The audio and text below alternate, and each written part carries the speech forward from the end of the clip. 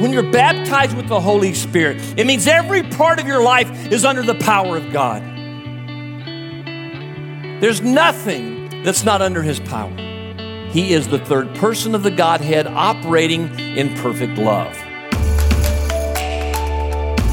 Welcome to Moments of Hope with David Chadwick. If you've been following along on our broadcasts, you know that we're in a series of teachings about the advent of Christ.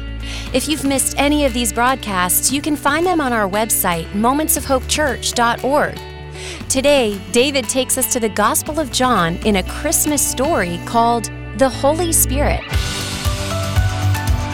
Today we're going to finish this series on the Trinity. It has been an appropriate message, I think, for the Christmas season because really the Trinity is what helps us understand what's going on at Christmas. We've looked at the Father and the Son, and today we'll look at the third person of the Godhead, the Holy Spirit. Now, let me ask this question immediately, and it's been the first question I've asked throughout the whole series. In case you haven't been here, what is the Trinity?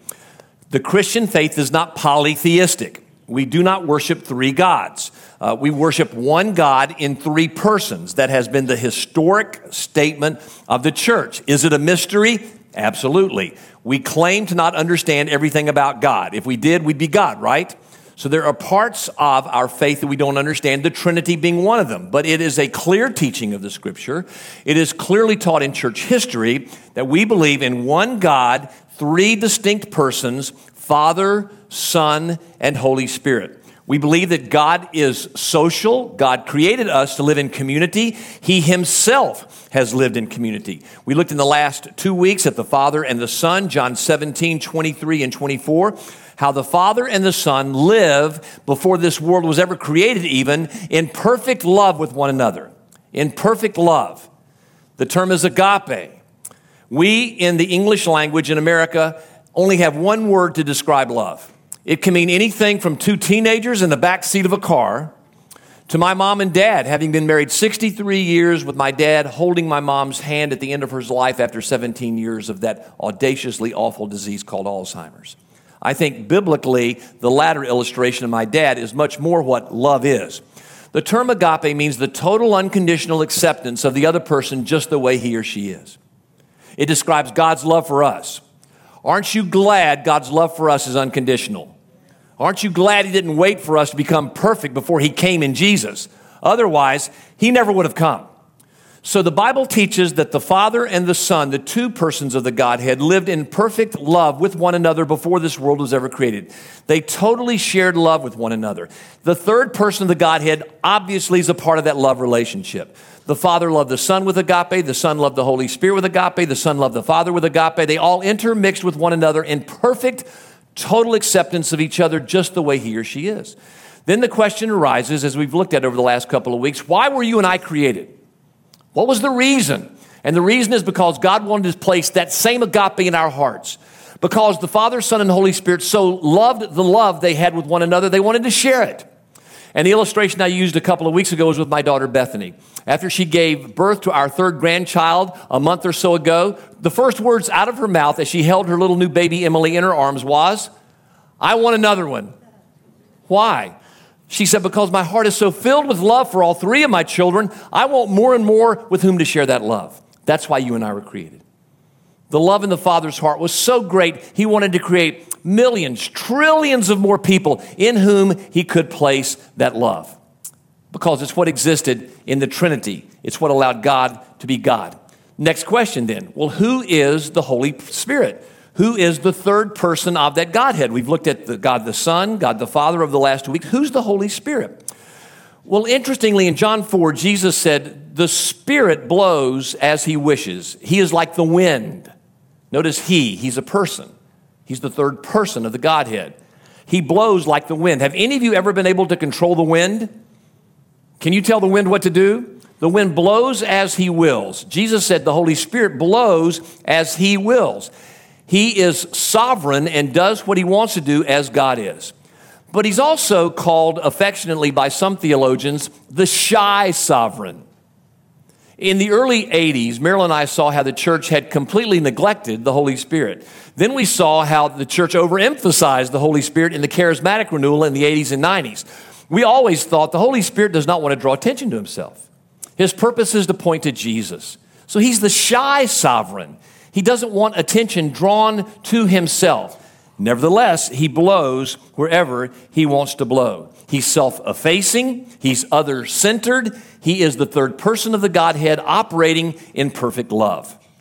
So the next question then is, what is the work of the Holy Spirit? Let me pause and ask this question before I answer that question. Are you ready? Are you ready to explore what is the work of the Holy Spirit? If you are, tell me yes. All right, now fasten your seatbelts. Here we go. A biblical overview of the work of the Holy Spirit. One more time. Are you ready? Yes. All righty. First work of the Holy Spirit, creation. Genesis chapter 1, verses 1 and 2. In the beginning, God created the heavens and the earth. The earth was without form and void, and darkness was over the face of the deep. Now read the next part with me. And the Spirit of God was hovering over the face of the waters.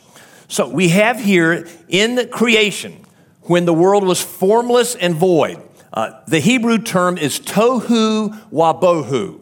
Say it with me. Tohu wabohu. Now you know a little Hebrew, okay? It means formless and void. When God originally looked at this world, it was formless and void. It was without order. Darkness covered over everything, and it was God who spoke, and it was the Holy Spirit who created. It was God who spoke, and the Holy Spirit created this world. He created the moon and the stars and the sun. He created the skies and the mountains and the streams. He created the vegetation life and the animal life.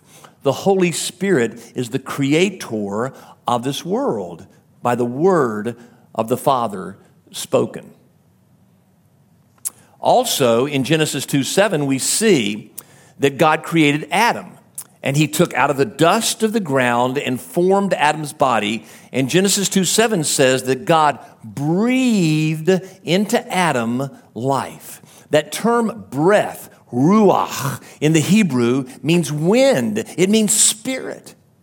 So the Holy Spirit blew life into Adam's nostrils, and Adam became totally a human being created in the image of God when the Holy Spirit, God's presence, came in to his heart.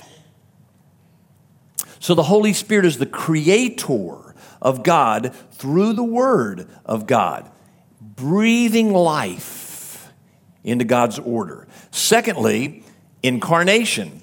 Now, you know that in Genesis 1 and 2, everything operated perfectly, but in Genesis 3, there's a rebellion. Adam and Eve rebel against God. They want to eat of the tree of the knowledge of good and evil. They wanted to be God themselves, and when they did so, they invited the curse of sin into this world. Sin now permeates every part of God's created order. In nature, within us, the evidence is death. God never intended you and me to die. Death is the wages of sin. Sin has permeated everything and anything, including within us males, every sperm in our body. It is bent toward self, bent toward taking care of me. And every ovum in a woman's body is bent toward self. Everything has been under the curse of the law. Now, in our culture, it is hard for people to admit that they are conceived in sin. A sinful sperm, a sinful egg produces a sinful person, bent toward the world revolving around me. And as I joked last week, if you don't believe that, have a kid. None of us as parents have ever tried to teach our kids how to sin, have we? We've never had to teach them how to have the world revolve around themselves, have we? Sin is a part of our nature at the moment of conception. And God knew that. So with the fall having permeated everything, he looked at this world that he dearly loved. And more than anything else, he wanted to have an agape love relationship with us. But that had been severed at the fall. The Holy Spirit who indwelt Adam and Eve now left. They are in their own hearts tohu wabohu. They are formless and void, darkness hovering over their insides. But God's holy, and he hates their sin, their selfishness. He hates our selfishness, yet he wants to have us have a love relationship with him as he knows with the Father, the Son, and the Holy Spirit. So what does he do? In eternity, one day he turns to the Son and said, would you go? Would you go put on human flesh? Clothe my holiness in human flesh. And would you be birthed in a cradle? God becoming human. I joked last week, chili con carne, flesh, meat with flesh on. We believe as Christians in God con carne, God with flesh on. That's what happened in that cradle. God put on human flesh in a baby. Perfectly God, perfectly human. He had to be both. And this baby grows up and he perfectly obeys the righteous requirements of the law. And then he goes to the cross and all of our sin is poured upon him as the perfect man. There had to be a human who lives the perfect life to pay our price, and Jesus did. But also, who's the offended party when we sin? Let me ask it again. Who's the offended party when we sin? God is. When we sin and rebel, God's the offended party. So only God can forgive our sins. So Jesus is perfect human and perfect God. And when he dies on the cross, he takes our sins upon himself, paying the price only he can pay as the perfect human, but he's also perfectly God who pays the price for our sin and says, you're forgiven. And then, folks, what happens is we invite him into our hearts and we receive the forgiveness of our sins. And God then breathes life into our new hearts through the Holy Spirit. Now, hang on to that. I'll come back to it. God takes our formless, tohu, wabohu, dark hearts, and he speaks a word, and he births the Holy Spirit into us by his power so that he gets all the glory. There's nothing we can do to earn it. We didn't do anything to earn it. It's a total free gift by grace from God. Now, the incarnation, God con carne. When that happened in Luke chapter 1, verse 35, we have some incredible insights. When God took on human flesh with Jesus, he knew he had to bypass the sperm and the ovum's fallenness, brokenness, under the curse of sin. So what did he do? An angel named Gabriel came to Mary, a virgin. She was probably around 13 or 14 years of age. And he said, you're going to bear a child. His name is Jesus. He's being created in your womb, and you will give birth to this child. And Mary's response was naturally, how could this happen? I haven't had relations with anybody. And here's what the angel Gabriel answered her. Read it with me. He said, the Holy Spirit will come upon you, and the power of the Most High will overshadow you. Therefore, the child to be born will be called Holy, the Son of God. The term holy means without sin. He'll be the very Son of God, God in human flesh, the second person of the Godhead. And what God's going to do is to speak, and the Holy Spirit will overshadow you, overcome you, and the Holy Spirit will create that child in your womb. God will bypass the broken, fallen sperm and ovum of human beings, and he will, by a single word, create out of nothingness in your womb, Mary, this child, born of a virgin. Holy, sinless, the Son of God. So we see the Holy Spirit at creation. We see the Holy Spirit at incarnation.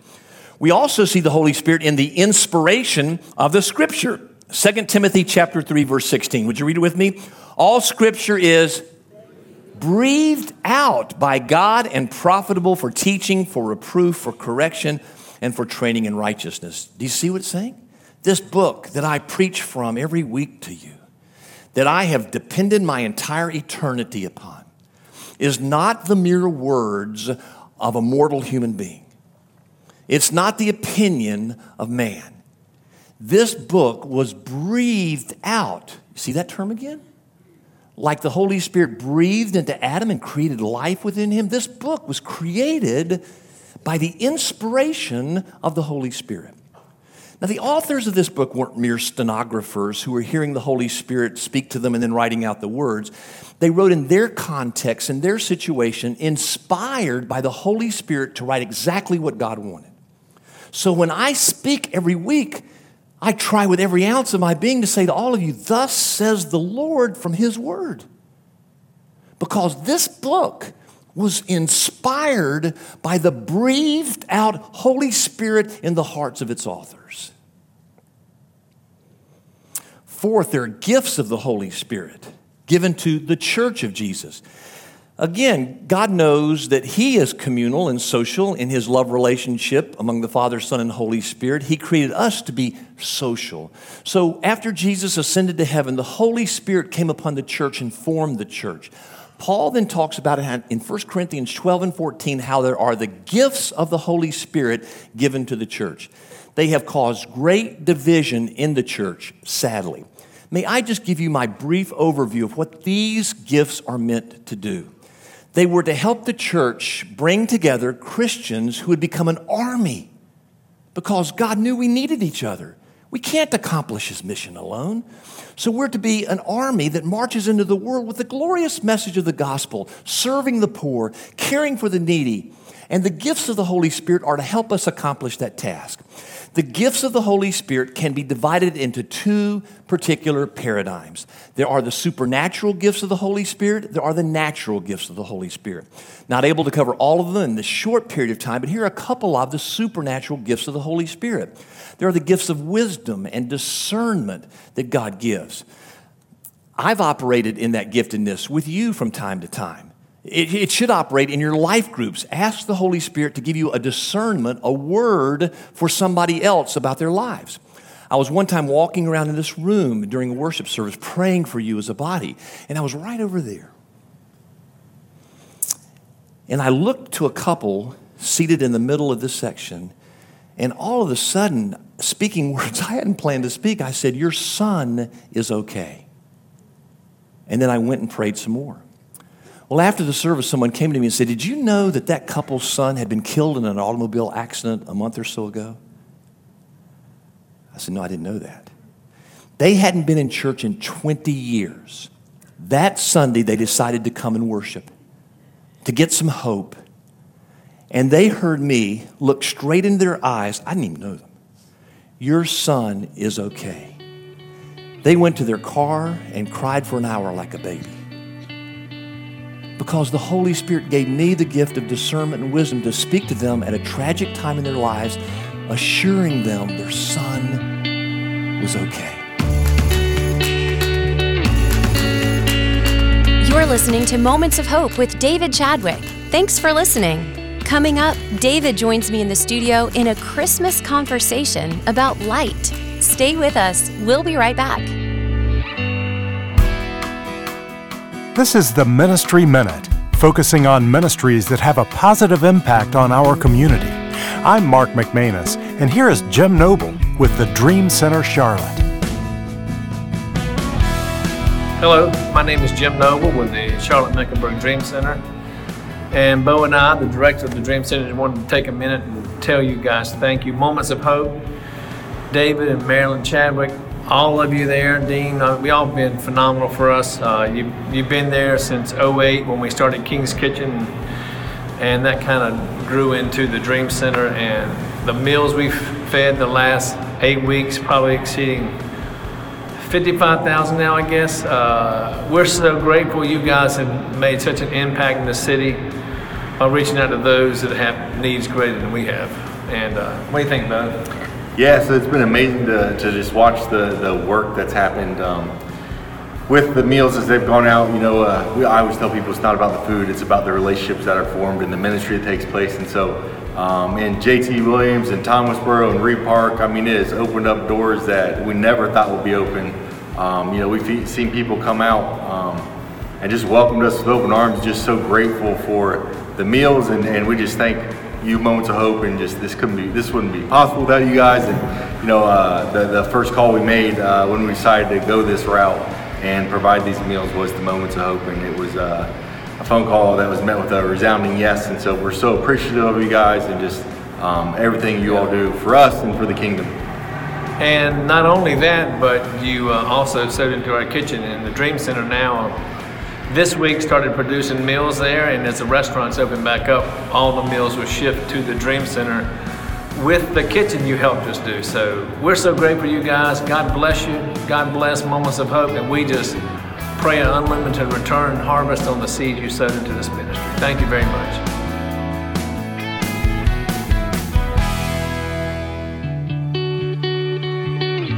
I'm Jen Houston. Thanks for listening today. Joining me in the studio is our pastor, David Chadwick. David, thanks for being with us today. Hello, Jen. It's wonderful to be with you.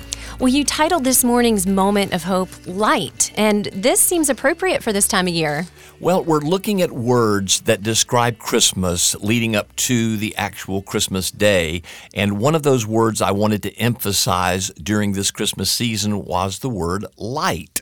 And it's throughout the Gospel of John, especially to describe Jesus, that he came in John 1, for example, to give us light and life. We also see that in John 8:12, Jesus calls himself, I am the light of the world. Now, he said that during the Jewish feast of Hanukkah, and for those who may not know, the Maccabean Jews were against Antiochus Epiphanes IV during the 2nd century BC, around 167 BC, and Antiochus Epiphanes IV was an evil, godless man, and he went into the temple and spilled pig's bloods everywhere. He killed about 80,000 Jews who would not buy into his particular form of faith.